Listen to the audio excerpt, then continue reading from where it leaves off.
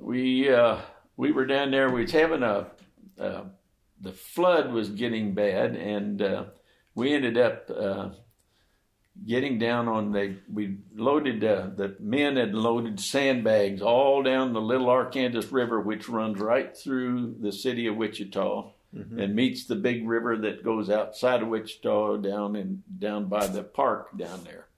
And we went down there, and we planned on them running the top of the sandbags and everything else. And there was my next door neighbor with me, which is named he was a young man named Clem, and he ended up going down there with us. And the only problem with Clem was he didn't know how to swim. And we were running those bags, and he fell in, and the water was really swift. And Cooper was so fast, he ran down the sandbags and jumped out on a limb and snatched Jim floating down the river. Gosh. I mean, Clem's floating down the river.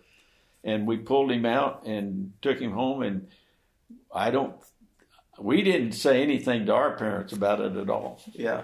But he told his parents, and of course that his mother was named Nettie, and she told my mother right next door. We lived right next door to each other. And we didn't get to go down there for a long time.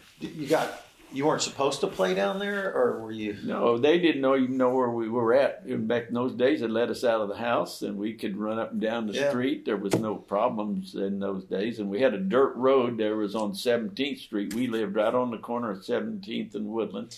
But they didn't tell you don't play at the river? No, we didn't. But just the fact that he almost could have drowned. If Cooper hadn't caught him, he would have went on down the river. Gosh. We didn't never caught him. Wow.